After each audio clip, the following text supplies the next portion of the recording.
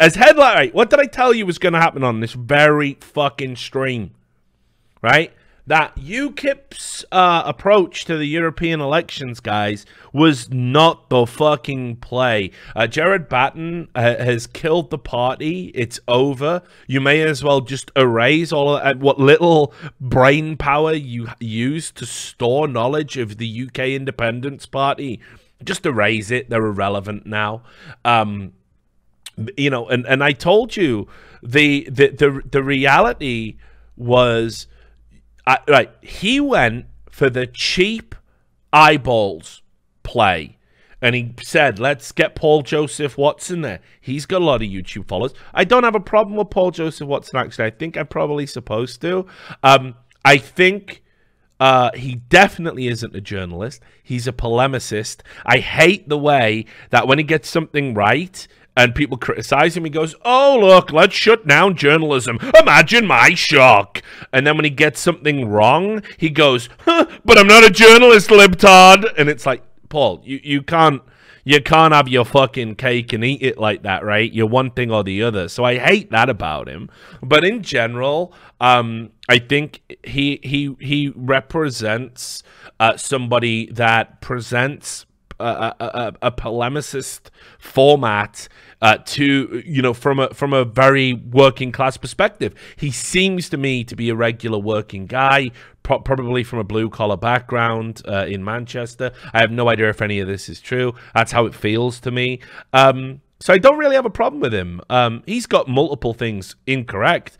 But remember, I don't consider him a journalist. I don't hold him to a journalistic standard. He's a YouTuber. He's a polemicist. He makes arguments on, you know, he makes YouTube videos that go, look how silly this thing is. Imagine my shock. Where? And he does that, right? And that's fine, you know, and at that he's very good.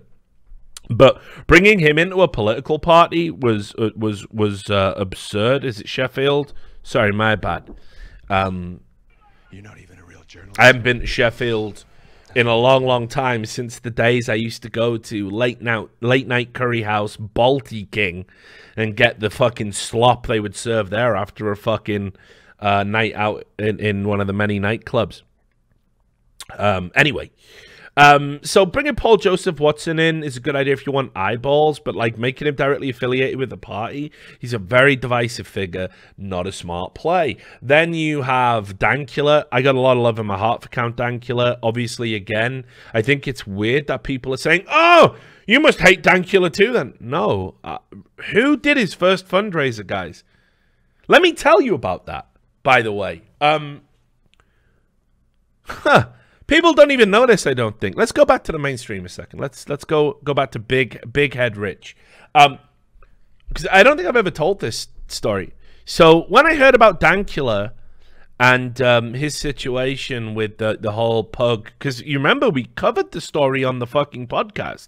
We covered the story on the podcast, a man being investigated by the police, it was back then, for teaching his dog to do Pavlovian response to, you know, you want to get the Jews, you know, I'll use the word get instead of the word he did use.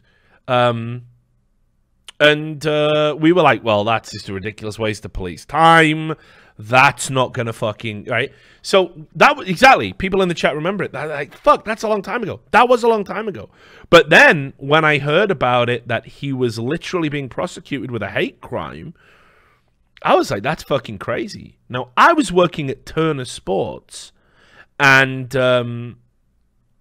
I reached out to Dankula, and I said, dude, like, is there anything I can do to help, right? Because this is some bullshit. And Dankula basically said, like, no, it's all good. It's just, like, my appeal's, like, super expensive, and I don't know what's going on, but I'll probably just go to prison and just take it on the chin. So I said, like, and he'd publicly said he didn't want to do a fundraiser because he was prepared to go to jail for the principal. So I set up the initial fundraiser. I think he did another one after that, but I set up the very first one. I met some people. I have no idea about their political affiliations, but I had to sort of interact with them, do the rounds. They wanted to do live streams to promote it because it was content for them. There was a guy called Wizard of Cause. I went on his stream. I met somebody called Queenie. who's like a Latino. You know, it was basically like the tier 2 of the skeptic world, basically. We were doing stream scan, and I was out there doing all of this. Now, the problem with me doing that at the time, setting up that fundraiser, was I'm working at a TV company in America, and somebody told the bosses, Richard is doing a fundraiser for an anti-Semite. My fucking boss was Jewish, for fuck's sake. So they basically said, like, Richard, what's all this about you doing this fundraiser for a guy who's facing a hate crime charge? And I went, no. It's like a free speech issue. Like, we don't have the Constitution in in the UK or even in Europe. We don't have a First Amendment. It's a First Amendment issue, and I'm just raising some money. But they were unbelievably like, this is terrible. This is like really bad. If the media gets hold of this, like, we'll have to denounce you. Like, so as soon as we hit the target, I can't remember what the fuck it was, like 12,000 or 15,000 pounds. As soon as we hit the target, I shut down the fucking fundraiser, told everyone to fucking stop promoting it, that it was gone, and just sent Dankula the money, and then never spoke about it again. Because, like, I literally, again, remember, if I lose my job, I lose my visa, I have to go back to the UK. Yeah, it was unbelievable. So. And it was a very awkward fucking conversation. It was a very awkward conversation. You guys will never know how awkward it is to have a Jewish guy say, what is funny about this? And it's a Holocaust joke. And you have to be like, well, it's not, I don't find the Holocaust funny. But I find the joke about the dog funny. I think it's funny. I think what he tried to, like, I'm one of the people who, I won't even say, a lot of people hide behind that the joke wasn't funny. They go, oh, well, it wasn't funny, but who's to say what's funny? I think it was funny. I think what he did with the pug was funny. And the joke is at the expense of Nazis. It's not, you know, so,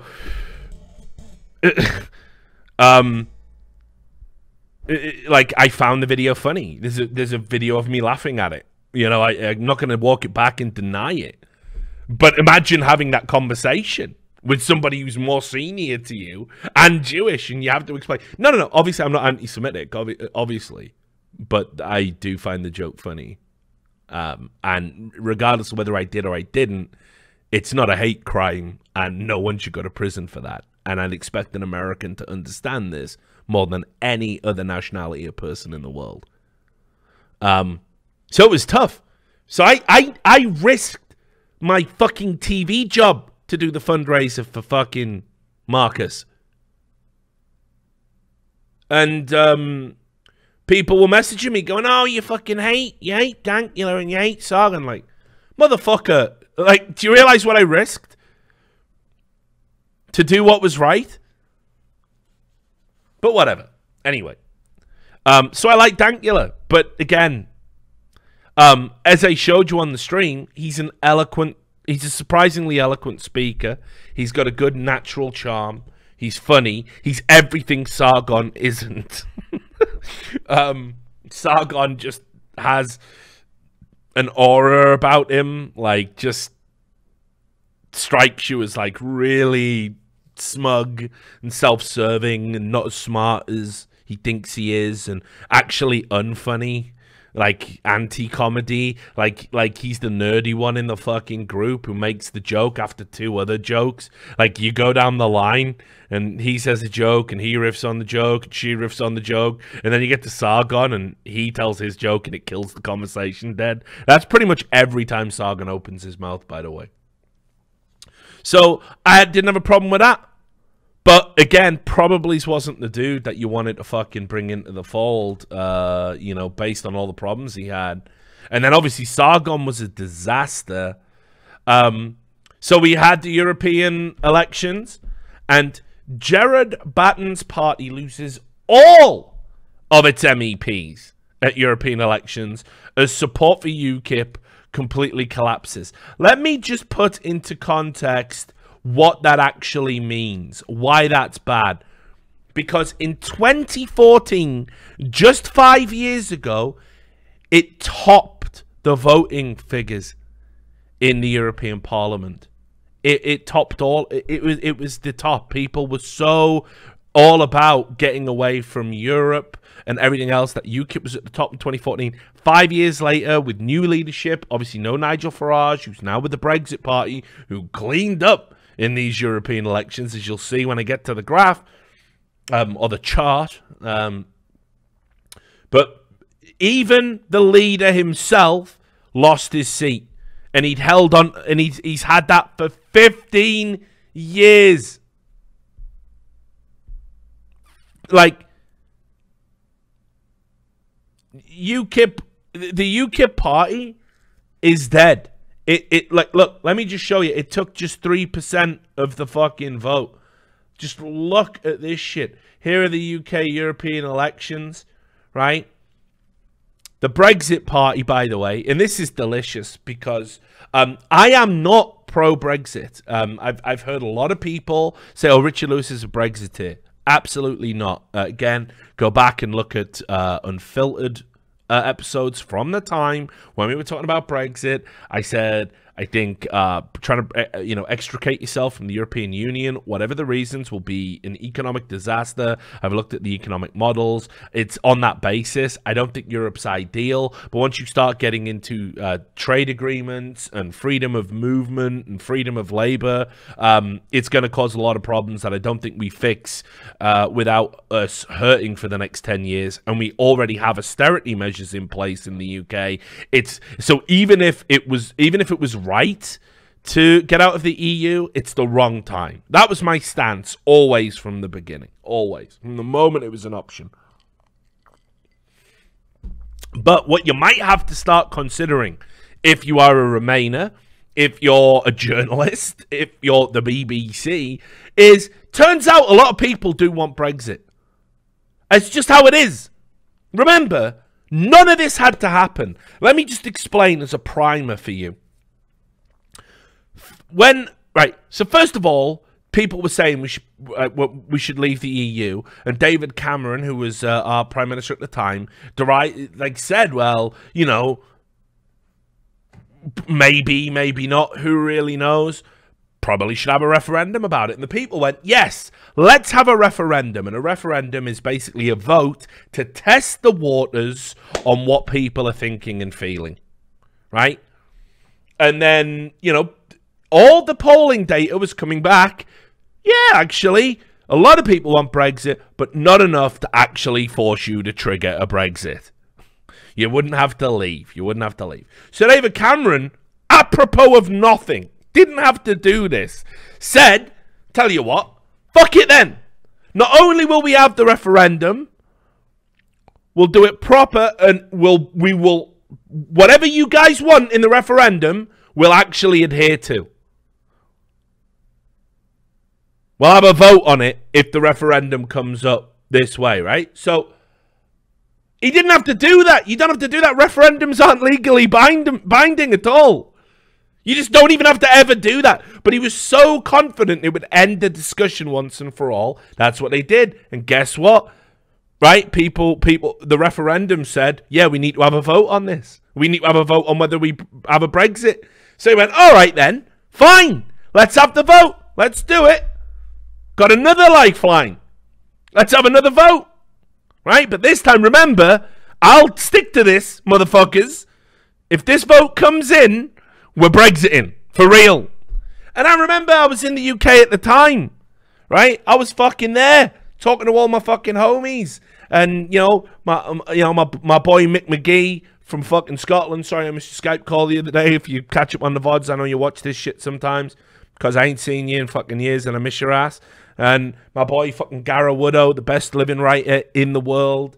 And, all my other crew from fucking Wales. We were all of the same mind. We were like, right, Like, we were just trying to fucking stick it up the Conservatives. There's no way Brexit happened. It happens. And to begin with, we were watching the results come in, having a few beers. I know it's sad, but when you're a boomer, you do this. You get your mates round for elections, and you put on the 24-hour news, and you sit there drinking, and you go, oh, look, you know, the fucking Cornwall seat's gone to Labour. Ooh, have a drink, you know. And it's just pathetic. But anyway, it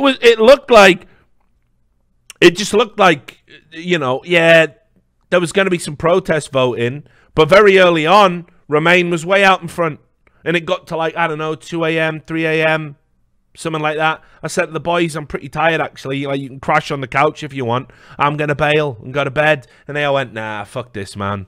You know, it's fine. We're all good. We call taxis. Yeah, you know, bro, see you next time. Catch you on the flip side, etc. Fucking went to bed. And then I woke up the next day, turned on the telly with a hangover, and there he is, like Nigel Farage, big rubber faced, 52% vote Brexit. I'm like, what fucking happened? Like, what actually happened overnight? I'll never know. I was asleep. It's like the movie Dark City. I don't know. Like, did it just change? Like, it was just over. It was just done. You just had to live with it. So, I even call my mates, have you seen this? And they're going, yeah, fuck, it's like Dark City, isn't it, Rich? Fire reference, I agree. So I just stuck with it. But here's the thing, because while I acknowledge the inherent flaws in democracy, it's still the best thing we fucking got, right? Like, what are the alternatives? Trial by combat, you know, like, where are we gonna go? If we can't make democracy work, we got real problems. Like, obviously, no one likes dictatorships, no one likes tyrannies, you know? If you don't have democracy, like, I don't know what the next best thing is. And yeah, democracy has some mad flaws. You are beholden to the whims of the stupid. And a lot of people think that's what happened with Brexit. Maybe it's true. But I just said, well, we better have a Brexit then. And for years, I've had to listen to the nonsense about how, oh, but this was different. First it was, oh my God, can you believe what's happened in our country? The Nazis have won. Wait, you're telling me that... right. Let's just analyze the behavior of actual Nazis. Didn't the actual Nazis want to, like, take over the world and have one centralized government that controlled everything? I don't know. I'm not saying what you think I'm saying, but I'm just saying I don't think maybe, like, not wanting certain countries to have a say in your fucking political, you know, in your political day-to-day runnings of your country, a supposedly sovereign nation. I don't think that makes you a Nazi. Just putting that out there. But okay, fine. This has nothing to do with racism either, if you want to dial it down, because Nazis here, racists are here, xenophobes are here, yeah, no, and all of this falls under the umbrella of just, you know, scumbags. But, you know, it's not about racism either, because it's a legitimate concern that, you know, we have this situation where, first of all, collapse of the Eurozone has encouraged people within Europe, and they're perfectly free to do so, of course, to move to countries that weren't affected by the euro. The UK being the, you know, or the collapse of the euro. The UK being the number one of that because we didn't adopt the fucking euro. Because this is the other thing as well. Imagine. Been loving the content, can't wait to see what the next brings. Thanks a lot, man. Good to see you back, buddy. A well-deserved year. You've been a great sub. I appreciate it. But right, imagine being British and saying, no, I love Europe, me. Well, when we had the opportunity to get rid of our currency and join the EU, how did you feel about that? Well, no, actually. I want the Queen on my... fuck right off. Like, you know what I mean? So you don't love Europe that much. You love it a little bit. You know, you love being able to go to fucking Germany, showing a driving license, or get on the Channel Tunnel and just get out in France and no one fucking, you know, looks at your ID or whatever. That's what you like. You don't like fully assimilating into Europe and having, you know, who's this cunt on my money? Who's this Belgian cunt? I don't even know who he is. You didn't like any of that. So you didn't want to adopt Europe whole cloth. You wanted to remain, you wanted to have some identity. So even the people who tell you they love Europe are full of shit, by the way. Yeah, oh, we've all had a croissant before. Big fucking deal. You know what I mean? But anyway, so calling people a Nazi is ridiculous. Saying that it's about racism, well, it's a legitimate concern when you start asking yourself, hang on, what about the people in the EU Freedom of Movement Act, but actually don't contribute to the EU in a very real and economic sense? And this is something that, you know, look, I got no beef with it. I got no issue with it. It doesn't bother me at all. But there are a lot of people who will tell you that, like, in certain parts of Britain, in the National Health Service is really fucking overburdened because our national health isn't like fucking America where you have a wallet biopsy before they act on you. Yeah. We'll pull that bullet out in a second, sir. Let's just have a look. Oh, he's got an insurance card. Right, save that man. Save that man. He's worth $300,000. No, you got that free Obama shit. Sorry, dude. You're getting a fucking intern at 4 a.m. with a rusty spoon. Enjoy bleeding to death. Bye. You know, our National Health Service actually fucking just looks after people when you walk in, and they don't ask you where you're from or do you have your papers and do you have an insurance card or anything like that. You know, so when people move from like Bulgaria, Poland, they come to the UK and start a new life for themselves. If we don't monitor the proportional numbers to a region, and it's all monitored by postcode, the American equivalent of zip code, certain services get overburdened. It's just a fact. It's just a fact. It's not racist or xenophobic to say that. Now, some people do use that reality to cloak racist beliefs, but saying like, guys, the NHS is massively overburdened. We're in austerity measures, and what, we're going to have another, 50,000, 200,000 people come over and contribute towards that already, rather use that already overburdened system without contributing to that system, because they might not have national insurance numbers and things like this. I don't think that makes you a fucking racist. I don't even think it makes you a xenophobe, honestly.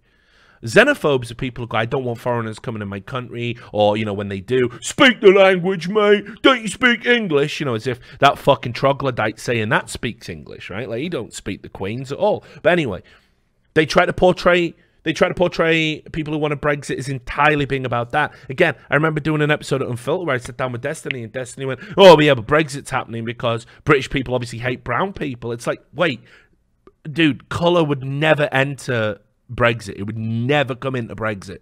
Never come into Brexit at all, because the people who were moving to Britain and were supposedly putting a burden on the systems were from Eastern Europe. And again, that's a hugely debatable area, because just to give you the flip side of that particular discussion, we're living. People in Britain are living longer, retiring earlier, and therefore we need somebody to put money into the system, or everyone's pension's going to collapse. It's like a Ponzi scheme. And that's why we're encouraging immigration, because we need these people to come in. We need to try and push them into the taxation system, push them into the national insurance system, push them into the banking system, or all your pensions, specifically you, by the way, will all be fucked. That's how it works. That's why the immigration has become important, because again, we're all living longer, we're using more, so we're retiring earlier. This is a big problem economically. This is just standard economics. Pretty much every argument about Brexit that I heard from the few people I knew who were pro-Brexit was economic. I'd never heard anyone say to me like, yeah, well, what about Syria, Rich? And No, never happened. Yeah, well, these bloody Eastern Europeans. Never heard that neither. What I did hear was, look, Britain is fucked. It's overcrowded. We've got a housing crisis. We've got austerity measures. We've got more people homeless than we've had in years. We've got more people using food banks than we've had in decades. Like, we got problems. We need to fucking just slow shit down, fix that, and then go, hey, come to the British utopia. That was an argument I heard a lot. And frankly, I don't think it makes you a racist to make that argument. Anyway, when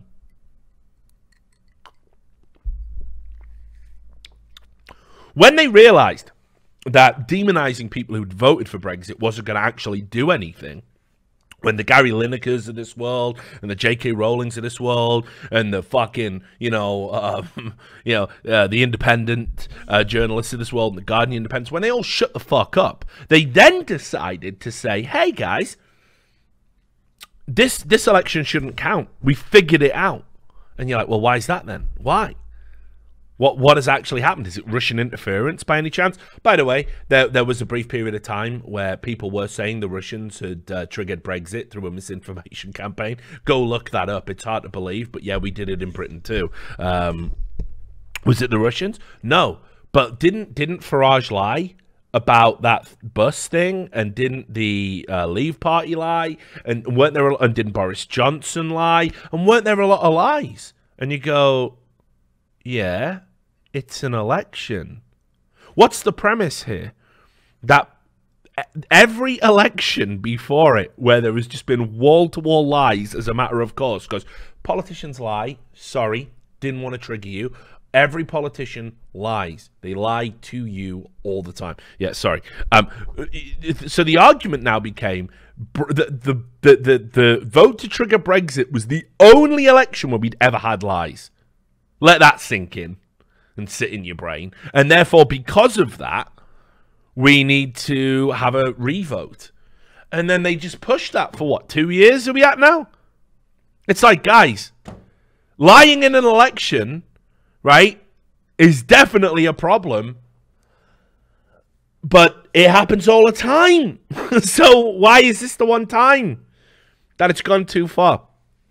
So anyway, the bottom line was, for years, we have the mainstream media have now peddled this myth that actually people who voted for Brexit regret it, all of them. Young people don't vote for Brexit. It's just boomers. This is also a provable lie if you look at the demographics. There's about, it's something like out of all people polled, it's about a 40-60 split actually, 40 in favor of Brexit in that 18 to like 25 demographic or whatever.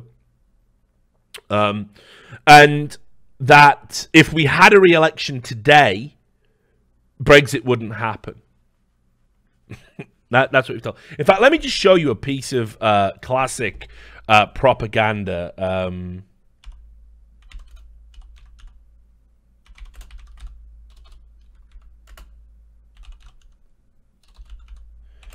I'm sure you guys have heard of LBC radio, right?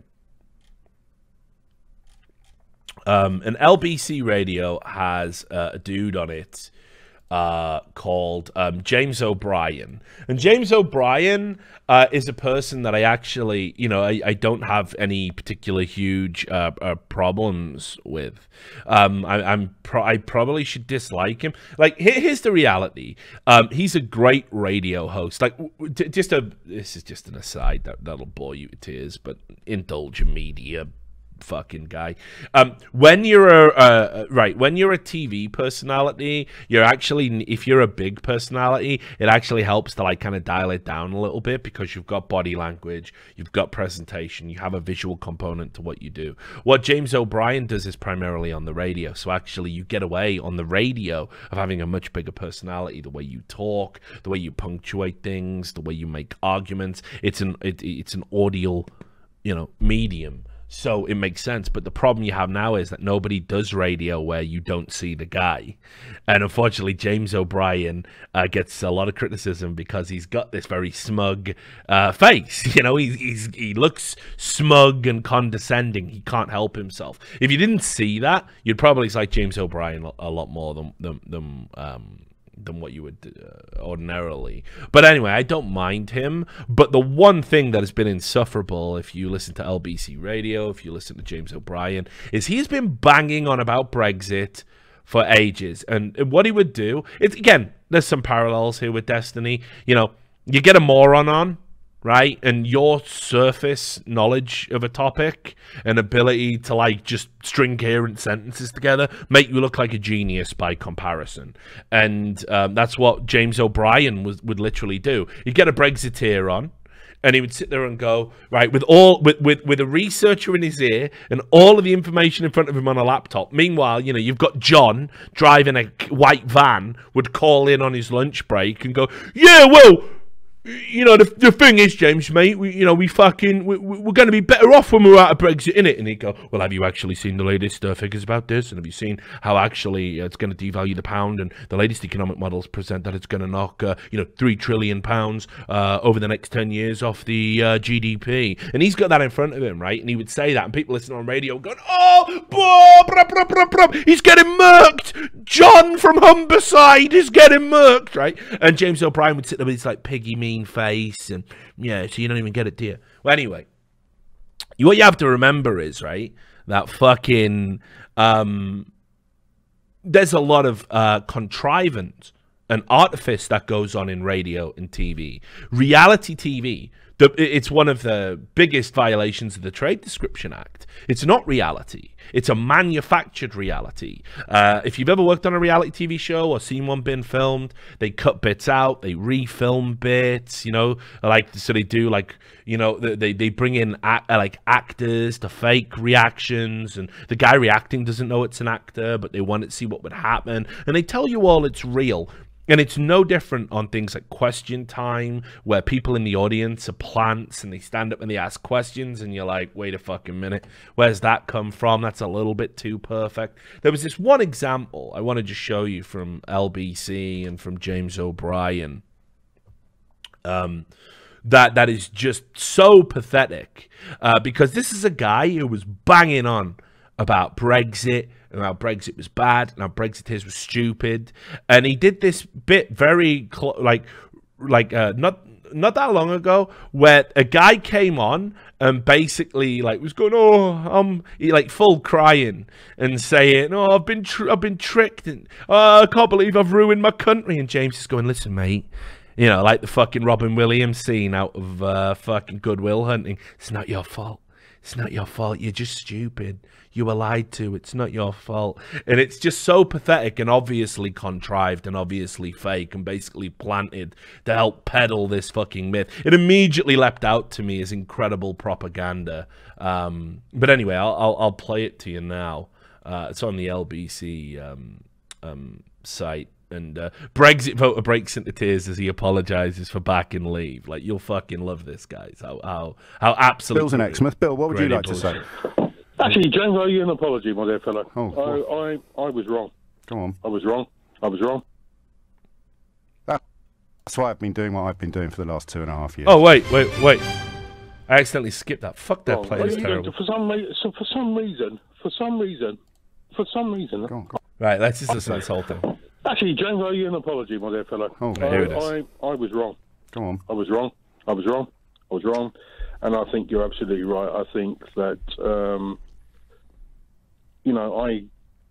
an old-fashioned git, really, I suppose. We've spoken before. Yeah, we've spoken before. Yeah. You know, and... Right, so imagine this. Don't be suspicious of this, guys. We've got a guy who's called in before with the completely opposite view and probably had a call, you know, like one of those where it's like, oh, James O'Brien dunks on Brexiteer. He's gone away. He's had to process the attention and how that's impacted in his daily life and how his friends have been ribbing him and how his family's been ribbing him and how he might get the piss stuck out of him at work. And yet here he is later on. He's decided to call back and completely recant all of his statements. What possible reasons could there be for that? Anyway, just watch how fucking contrived it gets, guys. It's pretty wild. Do you know what? You are right. I was wrong. For some reason, I thought we were better off, and clearly I was wrong. Well, don't beat yourself up, Bill, mate. Listen to all the people that told you we would be. I've spent the whole morning telling they've been whispering in your ear, not just for 2.5 years, for 30 years. I was wrong. I am so sorry. Oh, Bill, mate, come on. What have I done to my country? So sorry. Bill. Right, isn't this the fucking, like, Remainer fantasy? Isn't this the Remainer fantasy, like, played out and made real? Like, it's just the Remainer wet dream. This is, like, absolute grade A bullshit, by the way.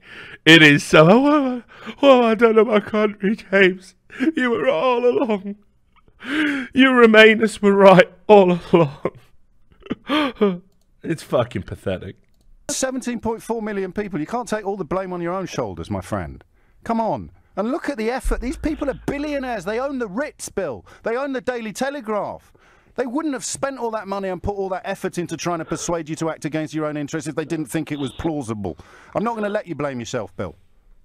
All right? No. Well, blame them, Bill. Blame them, Bill. Do not blame yourself.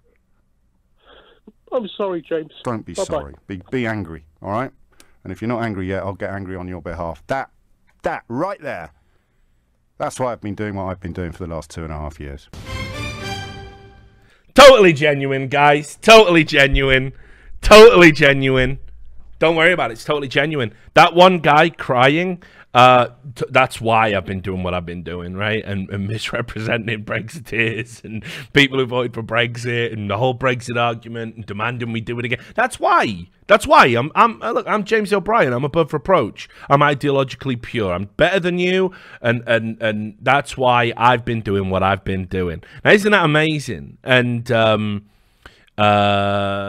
you know, there's shit like this out there all the time. For you know, the whole the state apparatus in Britain, which, lest we forget, mainstream media, that's a misnomer, because that makes it sound like you have government and you have mainstream media and they're completely separate entities, and the media still is capable of being the fourth estate. Oh, only when it suits them. Let's call it what it is. And again, Richard, wow, you're being a bit of a radical socialist here. Oh, you know, I have my moments. State apparatus. The apparatus of the state, the media, is indeed a state-controlled apparatus, especially in Britain. Especially in Britain. Like, where the license fee is a tax that is approved by government and can be taken away any time by government. Are you really telling me that all this supposedly fucking independent media that's out there, it doesn't count out at a government? I'll repeat it again. I will always stand by this quote. Tony Benn, one of the best, greatest socialist politicians in Britain, a man who, during a time when we had stockpiles of coal and we were going through a recession and elderly people couldn't afford coal to keep themselves warm, right? And they were dying, freezing to death in Britain in the 80s. Tony Benn stood up and he said, well, why don't we just give the elderly some coal? We got huge stockpiles of it over there. And he was laughed at by every other fucking politician. I saw that great man speak before he passed away. Right? Tony Benn said, in Britain, we don't need the KGB. We have the BBC. That's all you need to know about the state apparatus. But they've been pumping this fantasy out for fucking years.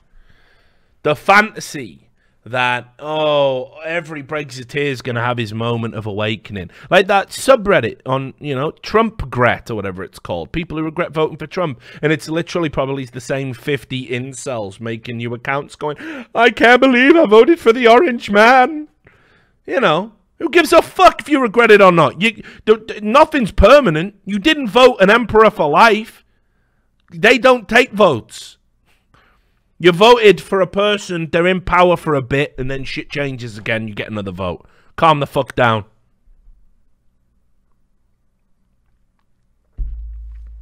Anyway, let's get back to these UKIP elections, because the whole point of what I'm trying to say here is that if these European elections show us anything, right, and I think they do show us something, is that there are a lot of fucking people in Britain who don't regret Brexit and definitely want Brexit to happen. And this is demonstrated by, let me put this in context, okay?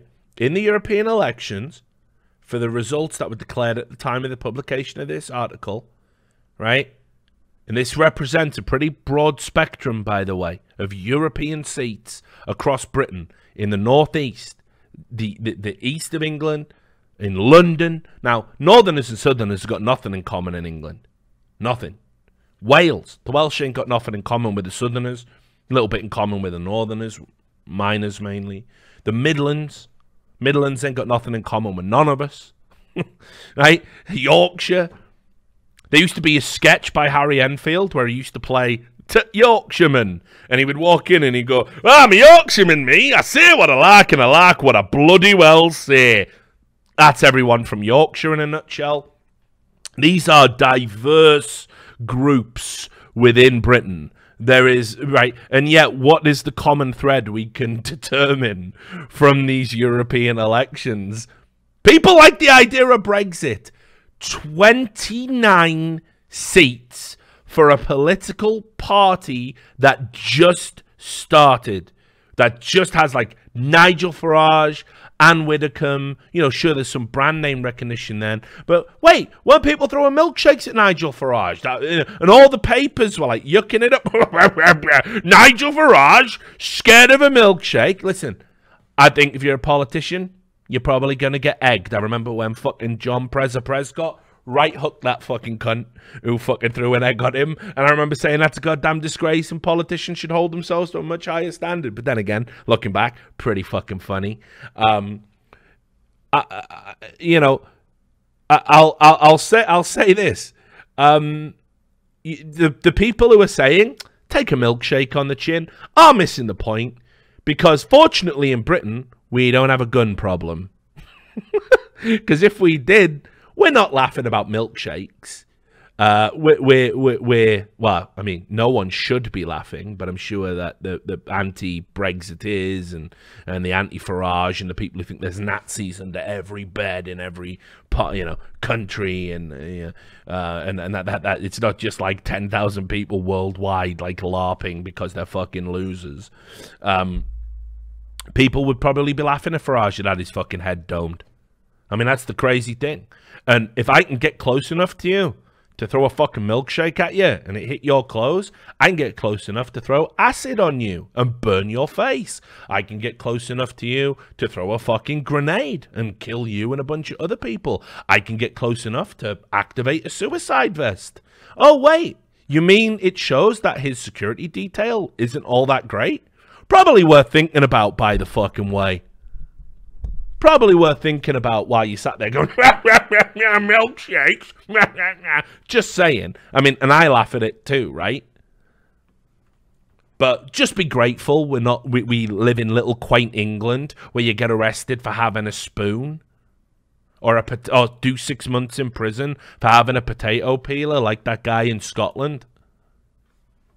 Just be grateful, because if this was the Middle East, if this was America, someone would have died. Just saying. Whatever.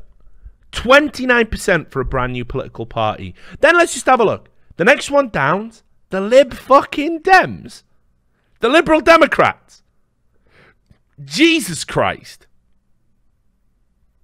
The Lib Dems haven't been politically relevant. I don't even know. I think the last political party I ever campaigned on behalf of was the Lib Dems. When I got tired of Blair's Labour, when I realised New Labour was new danger, and I woke the fuck up. I think I did one campaign in Newcastle where I was handing out flyers and doing door-to-doors for the Lib Dems. And then when we ended up having the new Labour guys again and having to deal with, you know, the aftermath of, you know, we're still looking for those weapons of mass destruction and nobody charged them with war crimes. I was like, you know what? Politics is a rigged game, guys. It's actually a rigged game. So, yeah, sorry, that's not even the percentage. That's number of seats. My bad. 29 seats. That's crazy. That is crazy for a brand new political party. Then you have the Lib Dems. 15. Crazy. They are a non-relevant political party domestically. Who even heard about them on the European election trail? Seriously. Does anyone remember reading a series of like articles about the Lib Dems policies and how they were going to take the European Parliament by storm? The Brexit Party and the Lib Dem Party have absolutely benefited from the fact that people are so disgusted by the Conservatives in particular and Labour, and they don't trust the party. I mean, shit, I haven't even thrown into the equation Theresa May's tears. Oh, do you have to resign for being fucking incompetent, you stupid fucking cunt? You diet Thatcher. You couldn't even be a mean bitch properly. And you're crying for yourself. Didn't shed a single fucking tear for anybody who died in fucking Grenfell. You didn't shed a fucking tear. Well, I mean, shit, man. How far back do we have to go? What about when you were the Home Secretary and you were, you know, slashing police enforcement to the bone, and you actually played an indirect role in the Ariana Grande fucking bombing? What about that? What about that, eh? Yeah, no tears then. Didn't see your tears then. With dead fucking kids.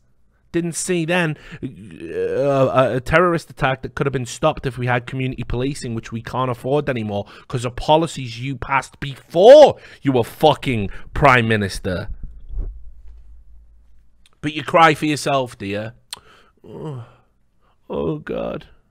Woe is me. Just like Thatcher, by the way. Oh, you're all fucking tough. You're all tough. The lady's not for turning. What about that other quote she said? I think a woman, or was it, a politician is like a tea bag. You don't know their strength until they're in hot water. But you all cry for yourselves, don't you? You all fucking cry for yourselves when it's over. Fuck you.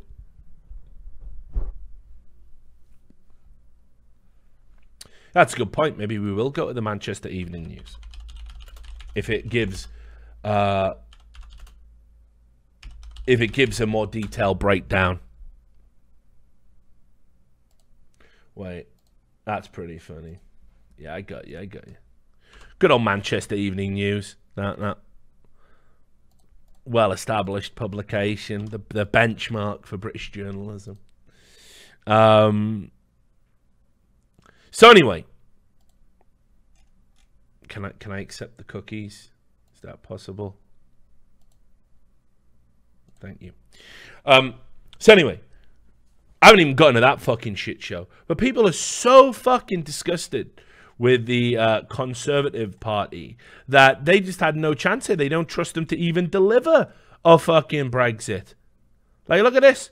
29 seats. Lib Dems. Lib Dems, 16. Labour, 10. Green, 7. Conservatives, 4. Right? But then, when you come down here, right, and you see UKIP, oh, fucking hell.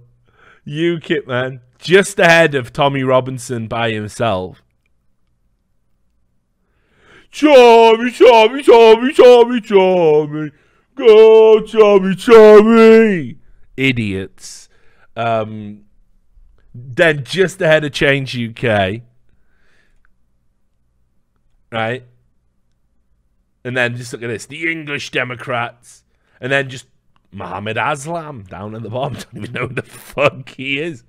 But anyway. People just sick and tired. Sick and tired of the Conservatives. Look at the fall off. Like, by the way, don't trust Labour to deliver no fucking Brexit on any level. Don't trust Corbyn, Hamas-loving Corbyn, to fucking deliver you anything on Brexit, right? He's not down for that. Like, we got real problems. No one wants to do the things the people have voted for in Britain. Imagine that world. In America, it would have triggered a civil uprising. 100%. 100%. And just imagine a world where you have a vote and it passes, and then the standing government goes, yeah, we're not going to do that, actually. Sorry. We thought you were smarter than that. Silly us.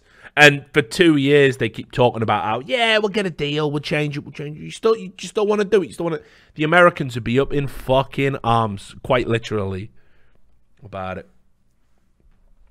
So anyway, Richard, you know, this is the European MEP elections, the Brexit Party, you know, who are only 6 weeks old, take a third total of the vote. They're out in front. People need to start talking about why people want Brexit. Start analysing why people want Brexit. Start publicising why people want Brexit. Stop trying to cover up and call all the people who are like pro-Brexit morons. Like, here's the fact. Maybe they are morons. But, like, if you want to fucking change hearts and minds, you can't keep calling them morons. At this point, guys, you're going to have to wake up to the fact that maybe they feel a certain way that you don't. Anyway. That isn't what I wanted to talk about. What I wanted to talk about was the chef's kiss, right? Sargon, okay? He's such a meme. He's such a tubby meme. I can't deal with it. Like, I can't deal with it, right? Well, I have to say... You do? Oh, he's such a meme. Right. So let's just be absolutely clear with what happened. Let's be absolutely clear with what happened, right? UKIP, we're going to take back the fucking paradigm, sorry, we're take back power, change the paradigm, push back against political correctness, all this other stuff, you know, pick and choose your talk points. Let's get a Brexit. Let's do this. Let's do that. Failed universally. Went from having the majority of seats in the European fucking elections to none. Literally a fat fucking zero. Sorry if that triggers you. And just universal failure. And just before we listen to Sargon's fucking floundering excuses and revisionist history, let me just show you somebody who absolutely like, again, it just shows the difference between the two of them. Dankula, he did some tweets, right? And I can't disagree with what he tweeted. I thought this is how you handle it. You know, it probably, obviously, was never going to win, but was just trying to make a difference, trying to do his thing. He never grandstanded. He actually made some good points, did some good speeches, used his own personal situation to talk about how laws are changing in Europe and hate speech laws are coming in and you shouldn't do it. And he goes, look, I was fourth in the list in UKIP in Scotland, and I knew from day one I wasn't going to win, which is why I joked about it so much. I'm just taking more joy in the fact that Leave completely pumped you all in the elections, and just salty tears bring me joy. I could act like a Remainer and demand that the government appease me. Maybe we could go back and forth with several bad deals to give me a soft MEP seat, or maybe we could have another more informed vote, or maybe I'll just play video games because that's democracy. Despite making jokes for months and a joke on how me getting 80% of the Scottish vote was totally doable, I am still getting tears in my mentions. I simply mentioned that they got fucked by the Brexit Party too and they lose their shit. Haha, you lost, so did you. Haha. That's it. That's all you need to say, by the way. That's all you need to say. And that's it, man. That's just straight banter, straight fire. How can you not like the guy? Now, I prepare you guys. Let's do Sargon, eh? This video is ridiculous. Well, I have to say... Right. You don't have to say anything, Carl. That's been your problem for a long, long time. Right. First of all, let me tell you about the title of the video. In fact, I tell you what, right? Let me I need more booze for this. This is going to be too much. This is going to be too much. So I'm just going to go get some ice and then we'll be right back, okay? And we'll watch this video. All right, let's fucking do it. Like, you guys aren't ready for this, by the way. Like, I'm telling you, you guys aren't ready. I know that a lot of people, for some reason, thought that UKIP were going to do all right in this election.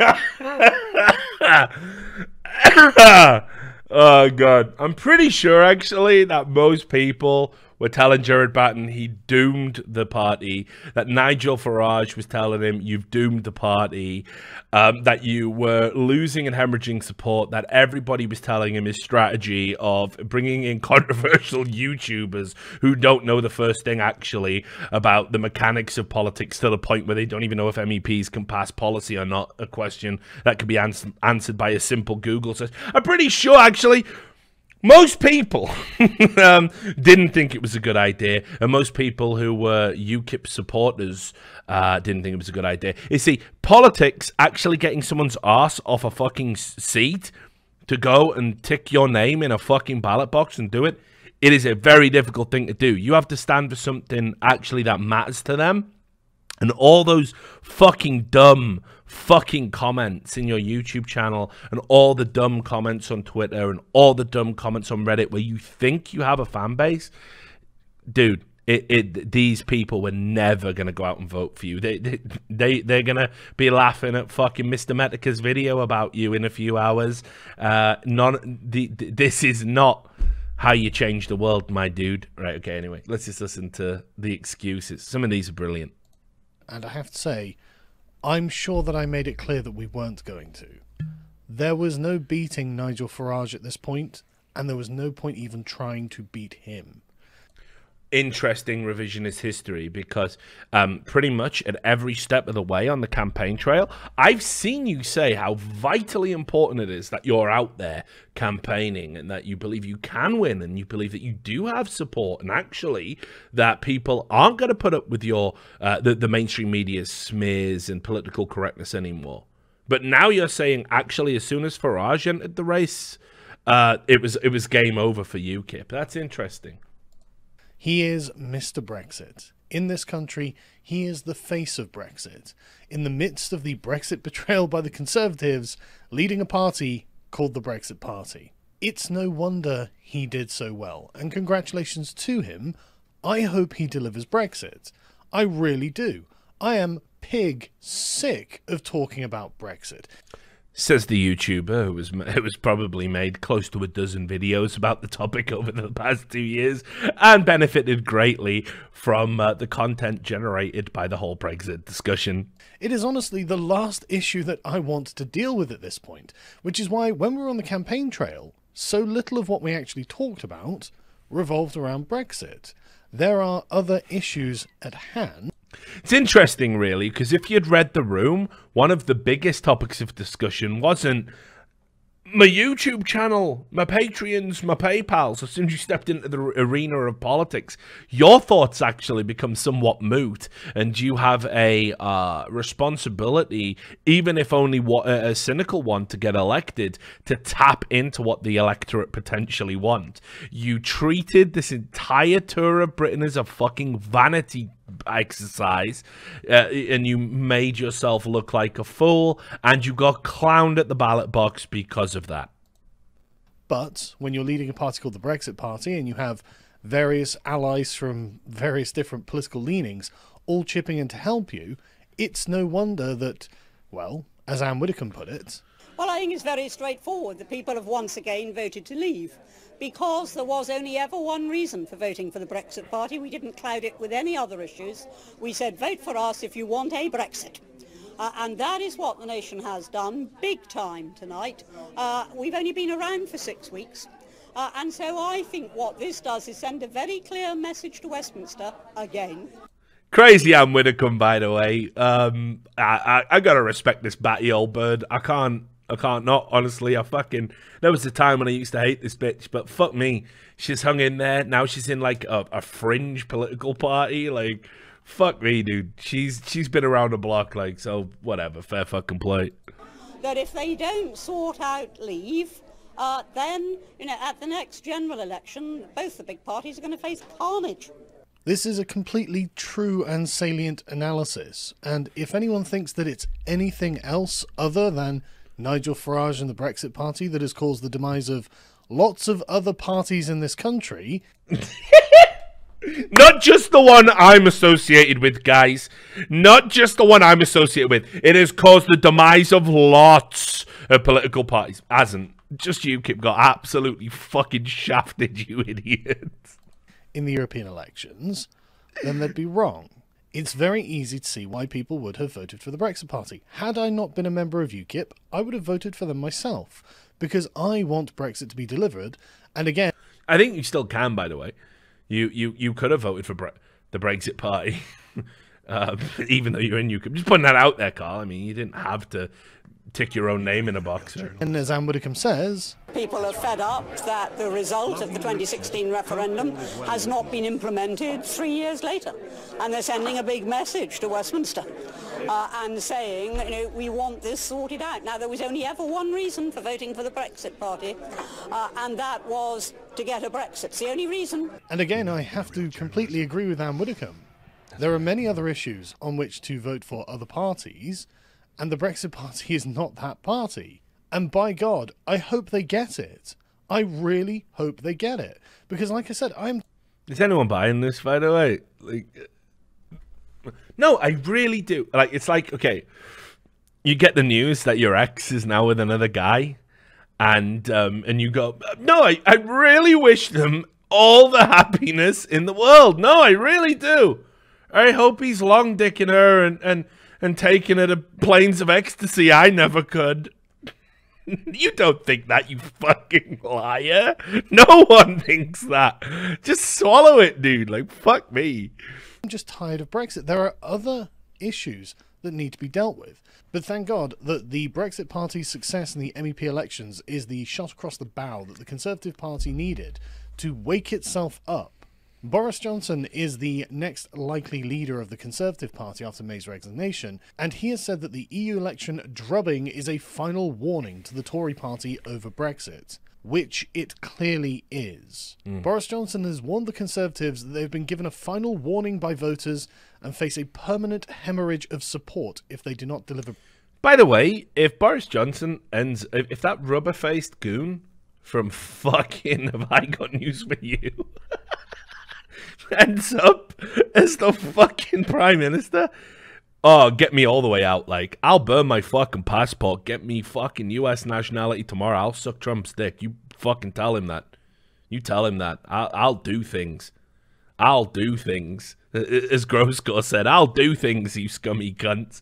Fucking get me as far away from fucking Britain as possible. That is fucking ridiculous if that's a reality that we have to wake up to one day. Anyway. Correct.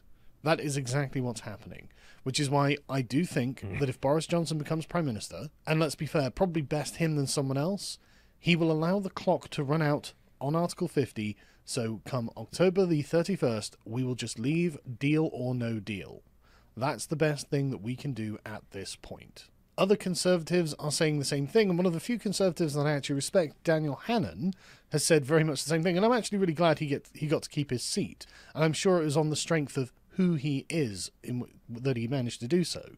He described it as, without question, our worst result as a party ever, and suggested that Conservative fortunes would be turned around and the threat from Mr Farage's Brexit Party neutralised if the UK did leave the EU. Well, of course. The appeal of a party called the Brexit Party will dry up very quickly once Brexit has happened. Yes. And I do genuinely believe that Nigel Farage does actually wish to resign from frontline politics. Oh, I think that yeah, he wants to make some consistent, real money. and his resignation as the leader of UKIP after the Brexit referendum was evidence of this. But the thing is, Britain is in a time of unprecedented change. Right. I mean, this graph... Now, don't worry, because this all looks like he's given a very balanced and nuanced political take.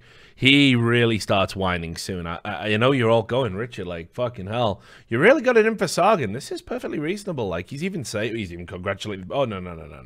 No. There's more comedy coming. We're going to watch this. We're going to enjoy this. We're going to sit back, sip some wild turkey. We're going to enjoy. We're going to enjoy.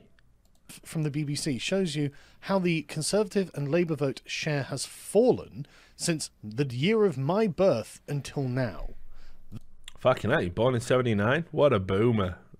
That is a staggering decline. It is about time that British politics changed. We have so many things that we actually need to address that Labour and the Conservatives are either responsible for or afraid of. I'd say example one is political correctness. Here's Nigel Farage denouncing me for my joke. But frankly, the sooner this election's over with and UKIP closes down, the better it will be. Oh, I missed it. Sorry. You caught my eye, S.E. Bont. Yeah, there is a storage problem with nuclear energy, but it's one that's conquerable. It can be beaten. I mean, I'm not a scientist. You don't want me to explain it to you, but I think a Japanese there's a Japanese physicist does a video about this on YouTube. I think he's Japanese. If you go, you can just type it in, Japanese physicist on nuclear storage. It should be the first video that comes up. Go check it out. Anyway, let's just watch him complain about Nigel Farage, right? This is brilliant because it's like, Nigel Farage has done this and he's brought us back to and he's done really well and isn't Brexit great and I hope they get it. And look, I've got an England flag. England! And a Union Jack in the back. Yeah, right. But now I'm going to complain about Nigel Farage because he had a go at me on the campaign trail, which, by the way, was the only stance to take. You were so toxic, Carl. Nobody could take a pro-Sargon stance because you kept doubling down and tripling down and quadrupling down on the idea that saying you would consider raping a fucking fellow member of parliament was just banter. Now, I've been around politics nearly as long as you. Not as long. You're older than me. But let me just tell you, I have never heard a politician threaten to, well, not threaten to, but even joke about raping another politician in my entire life. Never. You know, it's almost as if there's like some sort of decorum when you step in a public life. Just saying. So I understand why you feel aggrieved, because it's just a joke. Right? And maybe the original joke you could have apologized for and said, that was a different time in my life. I'm a politician now. I'm taking shit seriously. I'd like to apologize to my fellow politician, Jess Phillips. But you didn't do that. You doubled down and went, well, maybe I'd rape her if I had enough beer. Epic pants. Are you fucking mentally ill? In what world, like, did you think that was going to play out to your favor? You fucking stupid prick. Anyway. Sorry, guys, I'm ranting. Let's just listen to how he goes after Nigel Farage here. It's so embarrassing. Is political correctness. Here's Nigel Farage denouncing me for my joke. But frankly, the sooner this election's over with and UKIP closes down, the better it will be. It's gone beyond a joke. Isn't it pretty disgusting that this person is even allowed to be putting himself up? It's extraordinary. You know, these comments are vile. How Okay, and now watch this. stunning and brave. Politics has become coarser in recent years. But I'll put it to you. Look, do you not think that maybe you are partly responsible for that coarsening? I mean, just a few things that you've said in recent times. You said that if you can get the sort of Brexit you want, you'd don khaki, pick up a rifle and head for the front line. That was a metaphor joke. Excuse me, said during a comedy evening. Okay, will you describe? Oh, it's a joke when you're doing it, Nigel, but not when I'm making jokes in a video clearly labelled comedy that's full of other jokes. What about when the bit afterwards, when you were already on the campaign trail and you said that if you had enough beer, you would consider raping Jess Phillips? I'm just saying, at that point, was that just a joke? Farage, you got Farage, you got him. By the way, Carl, I'll explain this to you. Since as your fans evidently do like my content very much, and trying to get my YouTube channel shut down, you might see this video on Twitch. I'd wager. Good luck trying to get me shut down there. Let me just explain. Like, taking pop shots at Nigel Farage is like shooting fish in a barrel. It's so fucking easy because he is about as low down the political awareness like threshold you want to go. Like, imagine, I'll put it in a Game of Thrones reference for you so you understand it.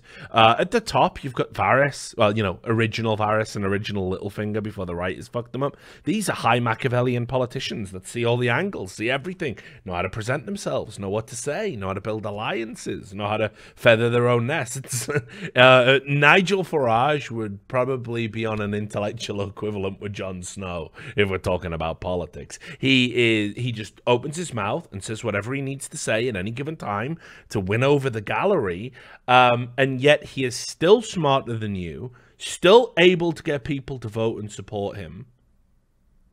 He is reviled by the political establishment. He is reviled by the media, and yet his party is fucking 29 seats. You, meanwhile, will now have to go back to the reality of being a YouTuber that makes no money for being a YouTuber, can't have a Patreon, don't make money off your videos, will never run again in politics, and you just left with your little edgelord audience, which the more and more that comes out about you and all the fucking fake ops and psyops and all the bullshit you're running, it's all over. Within a year, dude, like, I hope you enjoyed this. This is the peak. This is the pinnacle.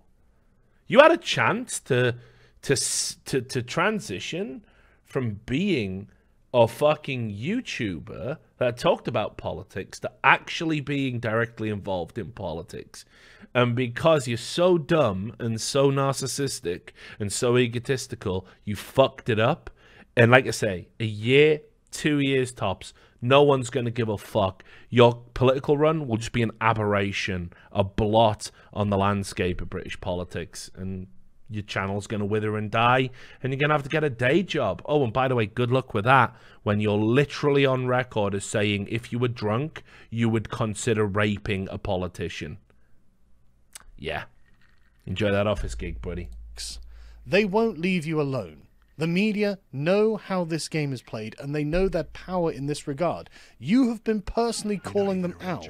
Here we are with one of the biggest changes in politics that's ever occurred, and you're not even interested. Do you still What's wrong with the BBC? Do you still want to What is wrong with the BBC? Do you still want to roll back gun controls and reintroduce handguns to this country? This sums it up. Do you know, I've been going around the country speaking at pack rallies every night, and do you know who's not there?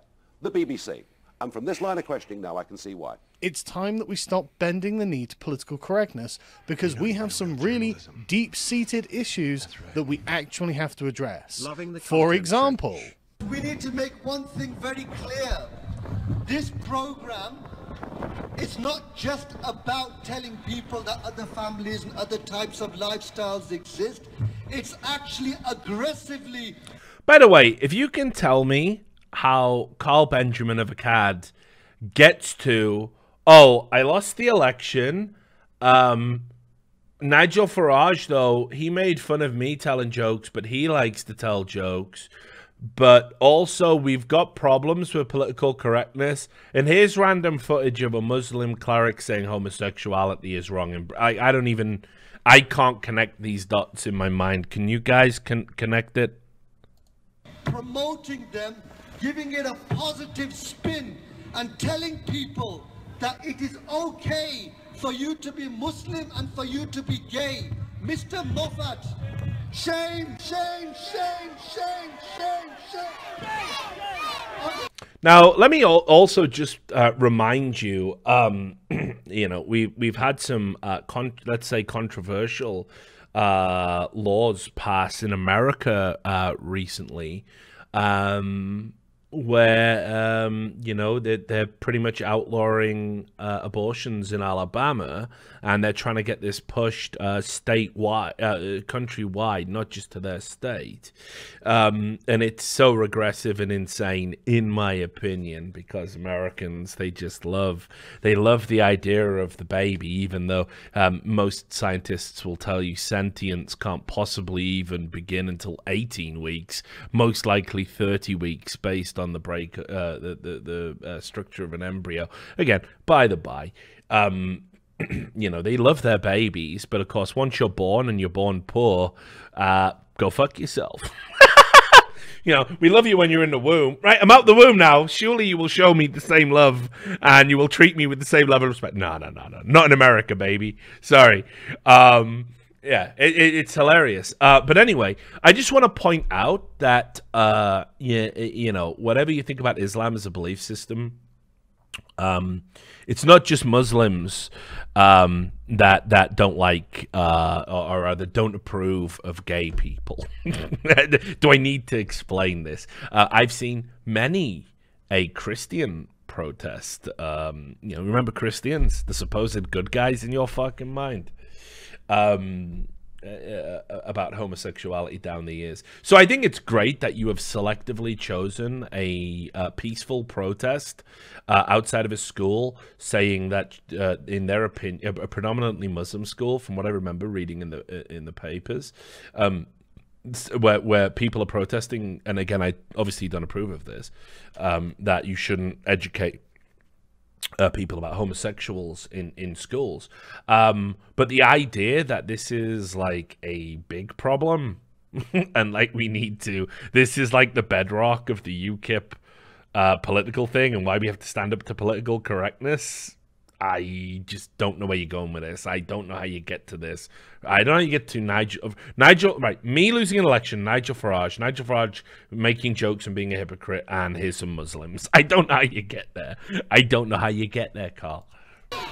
And of course the response to this from my favourite politician, Jess Phillips, was to tell them that they weren't being Muslims correctly, as if she knows. I think what is happening here, the worst thing about it, is that it's damaging the reputation of a peaceful and loving community that I have lived in my entire life. So why on Saturday? With all due respect, with all due respect, to protect the 700 children in there's 600 children who have withdrawn. There are 600 children who have not turned up at school today. That's I'm afraid. No. That's 600 children.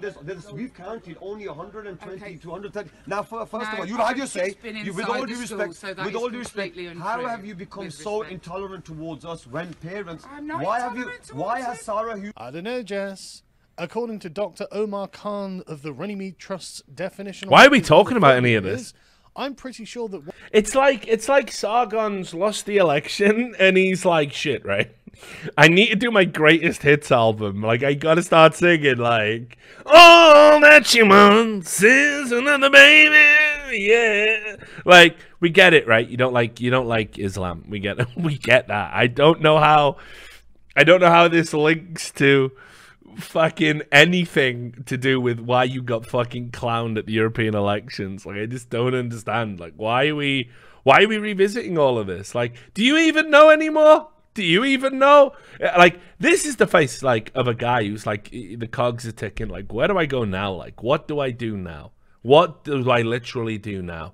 Like, I threw it all out there. I'm sure in his mind, the end game was somehow he squeaked in and won the election. And then, haha, you can't fuck with me now, motherfuckers. Well, yeah, you lost, though. And now everything's fair game. You know, your YouTube channel will probably get fucking banned very soon. So, what's this? Better make it look like the establishment are attacking me for these reasons by saying a bunch of unrelated shit. What you are doing is standing against an expression of Muslimness. So yes, you are in fact intolerant. In fact, by the definition that the Labour Party are pushing, you're a bloody Islamophobe. And if you think these problems are going away, you are wrong. We can't give in. The Birmingham school on the front line of anti-LGBT protests. Well, that's just brilliant. Who exactly is equipped to deal with this philosophical conundrum? Certainly none of the current parties that we have, who are too afraid of even mentioning the words Islam or English. Even the chair of the Equality and Human Rights Commission is starting to become aware of just how damaging identity politics is to British politics. This is a problem that is growing. It is not receding, and is being overshadowed. This was about the European elections, guys. But when that problem goes, we will still be stuck with it. Yes. And so we need to prepare. And so that, in my opinion, was what the MEP elections were about. Because you have to remember, these were just dropped in our lap. I mean, no one ever thought that we were going to have MEP elections. And we had no time to prepare. We had no time to... Back to excuses. We had no time to prepare. So I probably made a few mistakes along the way. Looking back, Probably shouldn't have said I would consider raping that politician if I was drunk. No problem, though. You live and you learn, right? I mean, who could have known that joking about raping a fellow politician would be poison to a political career? Who could have figured that out, honestly? Who could have figured that out? Who could have figured that out? But now we do. Right, and then what he segues into now is this video of him on the campaign trail, and I'm not going to play all of this, but I just want to play the first bit where I think you will get an idea about the boomer cringe that is Sargon on the campaign trail and how he fixated it in his mind compared to the actual reality of what his political campaign was. Is that we essentially stay in campaign mode, and this is what I was saying on the campaign trail itself. Carl, lovely to meet you again. Lovely to see you here. Why? Because it has to be done. It just has to be done. We can't allow things to carry on this way. So, remember, this is a guy who said he had no time to prepare, he wasn't taking the political campaign very seriously, that he knew, you know, that, oh, obviously Farage's party was going to win. Just listen to this again and tell me this isn't the phraseology of a chronic narcissist and egotist. Right? It has to be done. What I'm doing has to be done. I'm such a fucking martyr. It just has to be done. We can't allow things to say this way. Lovely to meet you again. Lovely to see you here. Why? Because it has to be done. It just has to be done. We can't allow things to carry on this way. He's so brave. He's so brave. And you know, it's hard for me to sit here and be like, oh, how can we not admire, you know, Carl of Swindon? Just incredible. Unfortunately, this entire clip is unbelievably cringeworthy. Should I play it? Oh, my stuff's always dialogue. Right. Oh, yes. I mean, what we're doing is effectively some kind of democratic revolution, and oh god, oh no, oh make it stop, make it fucking stop the revolution. Not the revolution. Right, you remember how every leftist says they're engaged in the fucking revolution, you know, because they fucking do the chant, no Trump, no KKK, no fascist USA, and it's not even syllabically, if that's indeed a word, a good chant, or, you know, hey, hey, ho, ho, racist Trump has got to go. This is the revolution, guys. Do you honestly think you fucking talking in a microphone to fucking 50 fucking people in a park is part of the political revolution? Great revolution, by the way. You took the party that was in a place to create this revolution so far backwards, they're dead now. Great revolution, Carl. Love that revolution. Like all revolutionaries, we're gonna get oh god, don't. Oh, he's called himself a revolutionary. Okay, pushback from the establishment. We're gonna get the establishment's getting me attacked by the people who are invested in the way things are done at the moment. Oh, someone threw a milkshake on me. Whether it's financially or morally or politically, but we've got to carry on because we should. I mean, I shouldn't need to have anyone protecting me doing this. I'm really not a very controversial guy. If you actually look at.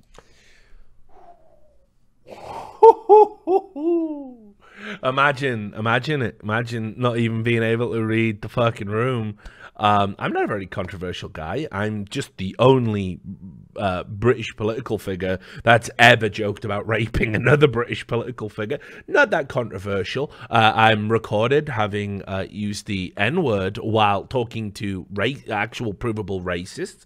I have freely associated and debated Richard Spencer. I've been banned from multiple social media platforms for posting anything from a range of, you know, supposedly false and racist crime statistics to hardcore gay pornography. I'm not a controversial figure, guys. I don't think you understand how bland and milquetoast British politics actually is. Like, you know, like, oh, he's had sex with someone who wasn't his wife.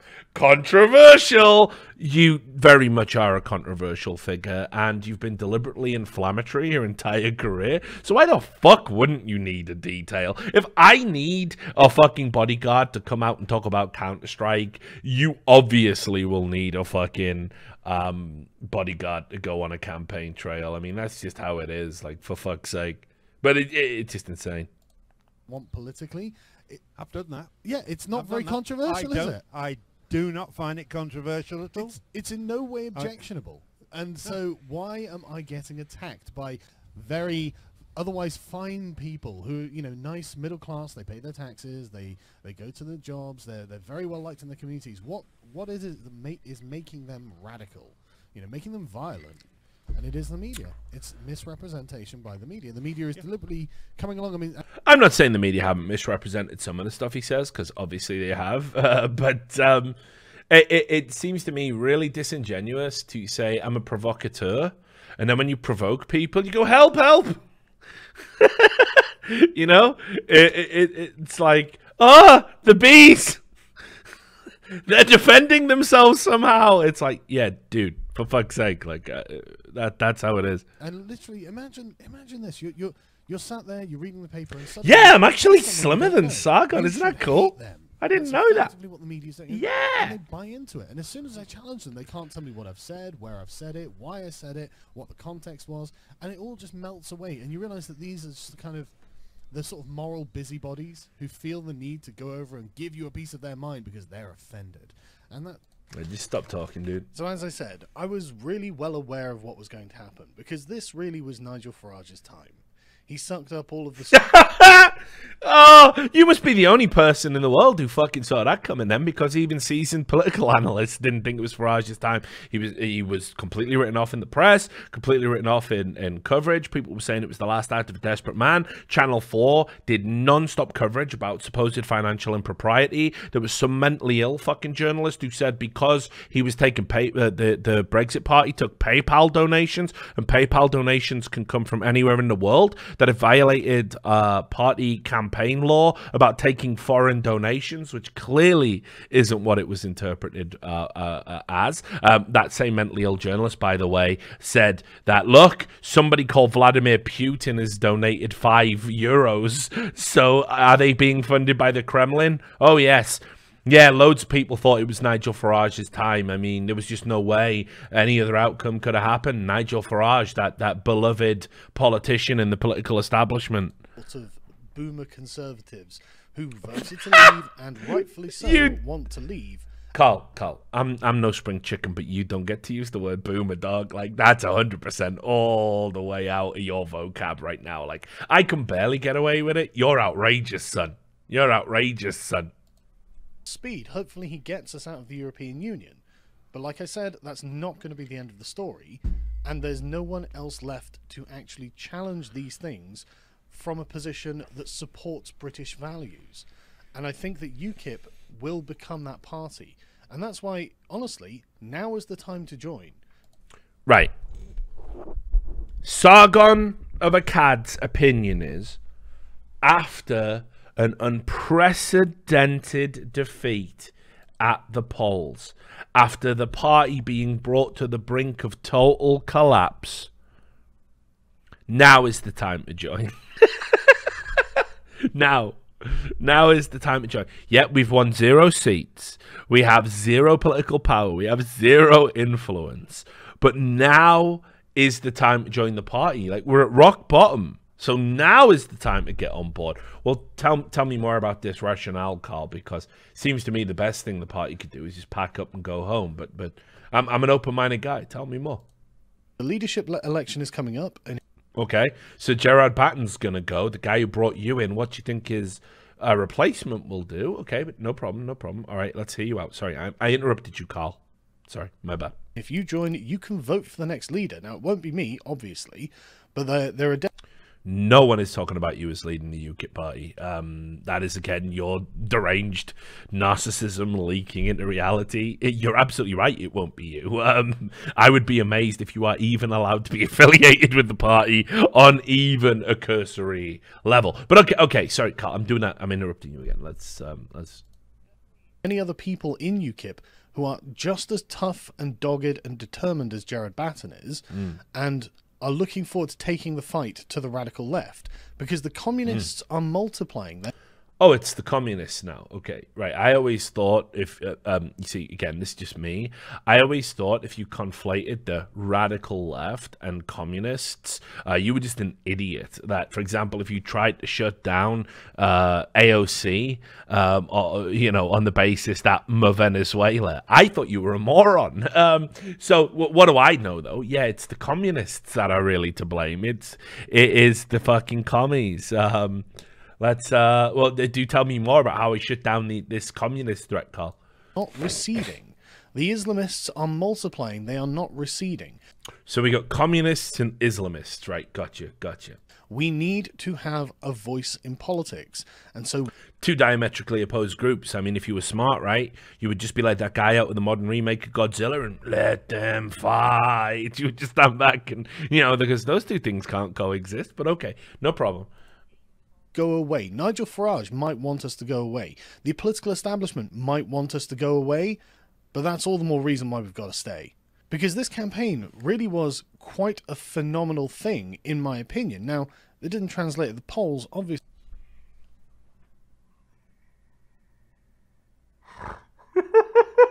Now listen, this campaign was a phenomenal thing, guys. This political campaign, the only place where it would count would be at the polls, and it didn't translate at the polls. So it didn't translate at the polls, right, guys? It didn't, but it was still, it was still a phenomenal thing. It was still a phenomenal thing. It just didn't translate at the polls, you know. But we still made a big difference, and I'll tell you about that difference. Because there's too much else going on. But we achieved a hell of a lot.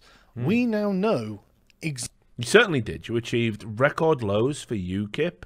You're the first party in any political election on a European level to go from being the #1 voted party to rock bottom 0 seats in the space of 5 years. You have also achieved taking a resident, supposedly respected politician in the form of Gerard Batten, who has held a seat for 15 years, and you've also made sure that that is eradicated. I mean, there's some unprecedented record-breaking stuff taking place. I absolutely do agree with you. Exactly how to run these kinds of campaigns, and like I said in the clip, I'm going to do these bigger and better every month. We're going to leaflet to let locals know that we're going to be there. That's going to get the local press involved. We are going to fill out the town squares regarding these debates. I think the first one we'll do will probably be Jess Phillips in the LGBTQ lobby versus conservative Muslims. That'll be an interesting debate for us to have. Right, Carl, are you a politician or are you Jerry fucking Springer? Like, what do you mean? Like, what does this even mean? What's this got to do? The elections are over, my friend. So what you're saying is you want to get a town square where you have, like, an LGBT fucking Q lobbyist and a fucking conservative Muslim, and we're just going to bear bait them, and everyone's going to be like, ooh, well, this is YouTube content, Carl. This isn't how politics works. Just saying. Probably you should, you know, not conflate the two. Yeah, whatever. You're going to get those leaflets out there. It's going to be fun. Won't it? The point being, we are going to do politics outside of Westminster, beyond the reach of the gate. Outside of where it counts. Excellent idea. Outside of where the votes matter. Good call. Like it. Keepers. And we are going to invite the public to come in and listen to us. And I honestly think that given the national attention these issues are getting, they'll want to. Why wouldn't they? And I think we can really do a lot of good in raising UKIP's profile as a free speech party. You've definitely already risen its profile to unprecedented levels. I mean, it has now become such a laughingstock.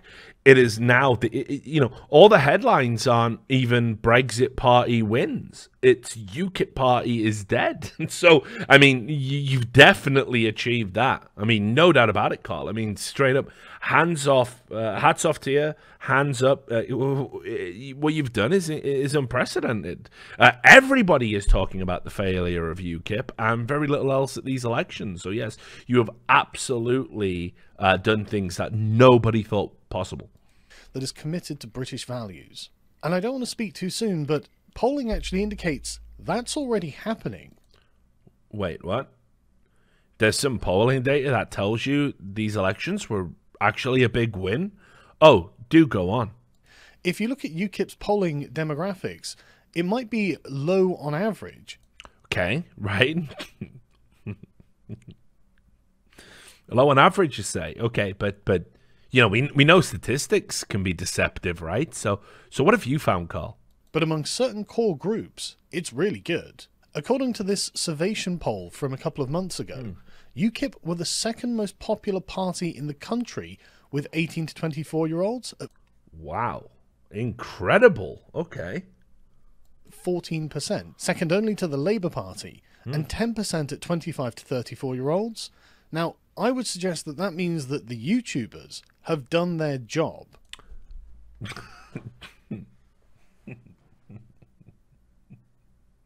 No, guys, they... No, you idiots. You see? You idiots, dude. You fucking idiots. It wasn't even their fault. You idiots. It wasn't even their fault that they fucking flopped at the polls, you fucking idiots. Because the YouTubers did their job, you see. Because even though they didn't win a single seat, look at these young people. We were only just behind Labour, you know, which is the go-to party of young lefties. We were only just behind them. So that says, you know, listen, whatever you want to say about me, Carl Sargon of Akkad of Swindon, I did my bit, you know, and I definitely am not to blame in any way for our failure at the polls. I was brought in to appeal to the kids and the kids that don't know better, and I did that. I did that, as proven by that, you know, all that footage. So the YouTubers are actually not to blame. And fuck you if you dare say otherwise. And like I said, it's going to be a 20-year plan to defeat the communists. Okay. So I don't know how I feel about this. So you have a 20-year political plan as UKIP to defeat the communists. So the people who are voting for you now will be 38 in 20 years or 54. Okay, but in 20 years, yeah, this is a 20-year plan. It was all a 20-year plan, guys. It was all about dudes. Again, see, this is why I can't talk politics to you idiots, because don't you get it? Like, don't you understand that it wasn't really about these elections and all these like issues that exist now? Carl's not thinking about, ooh, look, there's some Muslims over there complaining about schools and that, and ooh, political correctness, and ooh, let's get Brexit going on. He's thinking 20 years ahead. You fucking momos. How could you not understand? Like, you got to get on his level. He's like fucking Paul Atreides. Like, he's took the fucking spice. And he's fucking way ahead, man. He's fucking so far out there compared to you idiots. He's 20 years down the road. So if you don't fucking join UKIP now, you see, you won't get it in 20 years. You're fucking... honestly, you got to sympathize with him, man. Imagine being a political visionary like this and having to deal with you people. Like, fucking hell. Can't quit now. We've cut our teeth on an election that was really rather irrelevant, and frankly, I never wanted in the first place. We shouldn't have ever had MEP elections, and it's a dramatic failure of the establishment that they were allowed to happen at all in the first place. It's complete humiliation for the Conservatives and Labour, and politics in this country is changing. We should capitalise on that. Yes. We can do things here that draw them out to debate us, and every single time... You know, I will say this, it doesn't matter if you're left or right, debate culture is cancer. It's so dumb. It's so dumb. If you have ever, unironically, the phrase, fucking debate me, bro, like, reevaluate your life. Because let me tell you what, and again, I've said it multiple times, and everybody hates it, but it's just the truth. Here's what a debate on YouTube or any other medium is. I hold this ideological position. You hold that ideological position. Let's shout past each other for 40 minutes, and then we'll retreat back to our echo chambers, who will tell us universally we won. Nothing changes, Nothing's achieved. There's not even a format in place. There's no like moderator who goes, sorry, but the discussion's about this and you brought up this, so shut the fuck up. Nope. Debate culture on YouTube is fucking AIDS. It is unbelievably bad. And yet these people all think, and also the worst thing it did was it gave anybody that was capable of saying, you know, A plus B, you know, A plus B equals C. It gave people who were capable of like grasping that concept this illusion of intelligence. Indeed, the reason that Carl thinks he's an intellectual powerhouse is because he like had a discussion with somebody and he did a gotcha once, and then everyone went, oh shit, you got him, boy, this meme, boy. They did that, and he now fucking thinks that he's actually intelligent, and it's like, no, you and an idiot shouted at each other, and in that, the bigger idiot made more mistakes than you, and you probably had a bigger fan base, and they told you were right. This is not how actual debate. Like, again, you want to see what a debate looks like? You know, you go watch like what Christopher Hitchens was doing, where it was like structured. You have 2 minutes to make an opening statement. You have 2 minutes to make an opening statement. You get to make a rebuttal. You get to make a rebuttal. There's a moderator who's like a professor of like whatever the topic is. Well, yes, I'm a theologian actually, but I found some of Christopher Hitchens' points to be incredibly insightful and nuanced. And at the end, they all shake hands, and everyone goes and enjoys a fucking stiff brandy and a cigar. And yet you think you're on that level. And you're not. You're just a fucking moron. Sorry, dude. When they came into contact with us, they got shredded. I think it's time for us to start building. And finally... It's definitely a good time to start building, Carl, because all that rubble... all that rubble that's been tumbling down off the UKIP party this entire time... That rubble, if you've ever worked on a building site, which I know you haven't, Carl, because you've never done a hard day's work in your life, despite you trying to be Mr. Blue Collar, we call that hardcore, and you put that down, man. That's part of your foundations. So it's definitely a great time to build, because there's nothing of UKIP left. So yes, absolutely, now is the time to build. Now is the time to build. For sure, because UKIP is going to make the foundations of whatever comes next. And I sincerely hope you're not involved in building whatever it is. But anyway, sorry, I will let you get to the end. And we'll just do the embarrassing thing, and then we'll talk about Optic for a little bit, okay? Thank you to everyone who supported for us, and the 60,000 people in the Southwest, I think it was, that voted for us. I really appreciate all your help and all your support, and thanks for coming out and making the events, honestly, so fun. Like this yeah, it looked like you were having a good time with all that milkshake shit. Yeah, campaign was a massive adventure. We didn't know what we were going to find at every town that we went to, and just some amazing stuff happened. We managed to draw the media out into their most vile and toxic form, and they really seem to have shot their wad on this. They haven't kept any powder dry. I mean, what if I stood for another position? What are they going to throw at me? All the same shit. Again, the narcissism.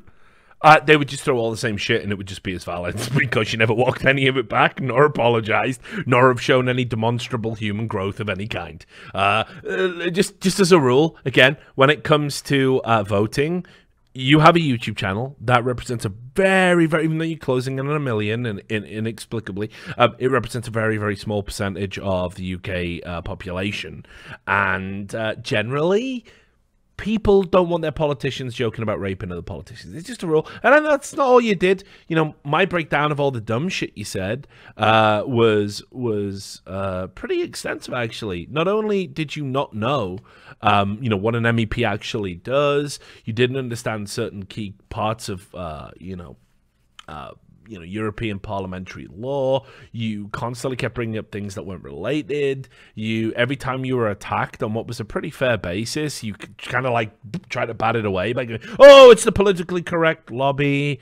You know, look, no one who likes freedom of speech likes political correctness, dude. But what you do, like, you're so intellectually incapable of operating within the parameters of a very set game It's very, you know, you just have to make a few sacrifices and just be of an above average intelligence, and you'll probably be okay as a politician.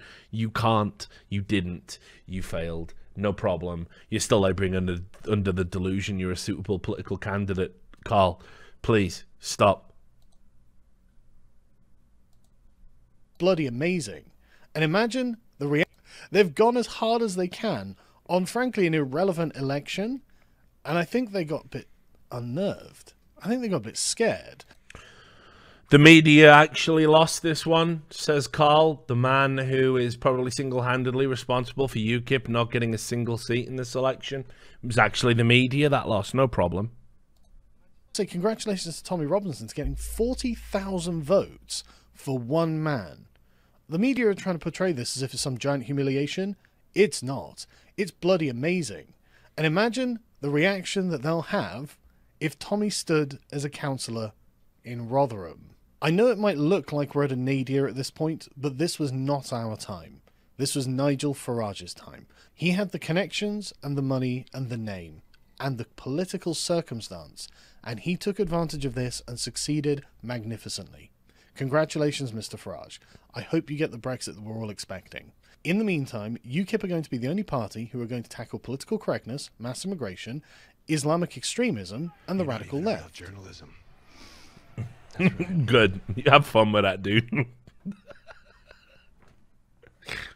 Just have fun with it, my friend. Me and 5 other people in a room will be tackling all of those things. I mean, he's so brave. Ah, so brave. What a fucking idiot this guy is. I can't deal with it. There was a long... I'll say it, guys. I'll say it. Back in 2014, I want to say, pre-Gamergate or whatever, I'd come across 1 or 2 of his videos.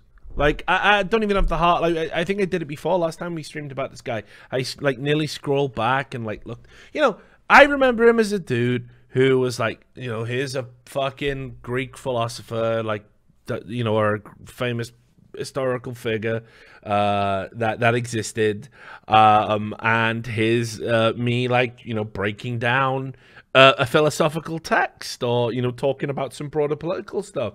I can't pinpoint where he went mental, but I will tell you, not everybody is cut out to be an actual fully three-dimensional living personality. It definitely takes its toll, because you either go to the, I mean, people say I skew more this way.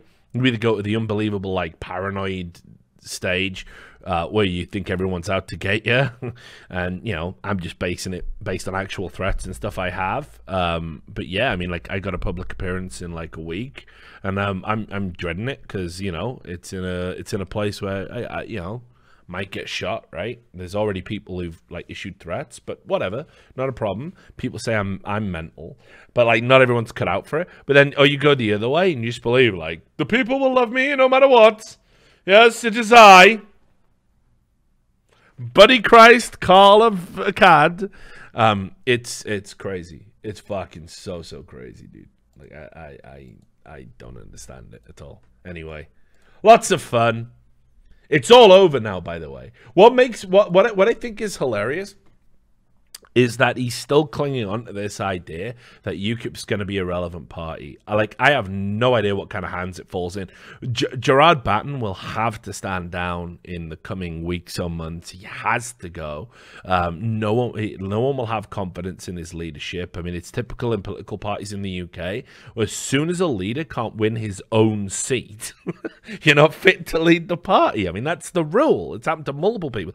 I want to say William Hague for the Conservatives. So we'll wait and we'll see about this one. But the idea that now's the time to join UKIP, guys, let me tell you, if you want to get politically active in Britain, which even though I don't do myself, I totally adhere and respect, there are much better parties to pick than UKIP. I mean, just straight up. Put it this way, Plaid Cymru, which most of you won't know, Plaid Cymru got more fucking votes than UKIP, and Plaid Cymru is the party of Wales. And it's a party for Welsh independence. That's like its principal thing. So just putting that out there. I think they got a vote from me one election. Yeah, Plaid Cymru. Plaid Cymru.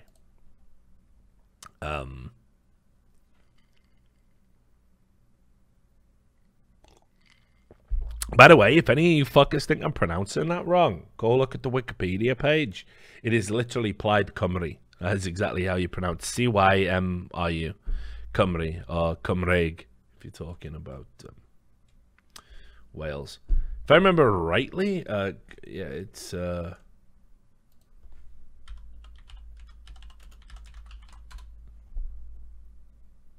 yeah, Cymraeg means Welsh, but Cymru means something else, I think. It doesn't mean Welsh. It means like, it might just mean... There's a distinction between the Welsh language, which is Cymraeg, and Cymru, which I think is the Wales, the country. Anyway, been a long time. Been a long time.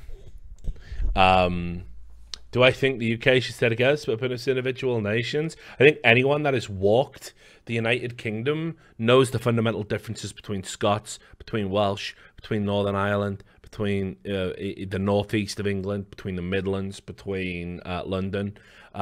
You know, they should all have their decentralized governments, honestly. Each region should have its own elected figurehead and their own right to determine what laws they're governed by locally, kind of in the same way you have in America, where you have a federal law, an agreement that you have these laws up here that everyone in the union will adhere to.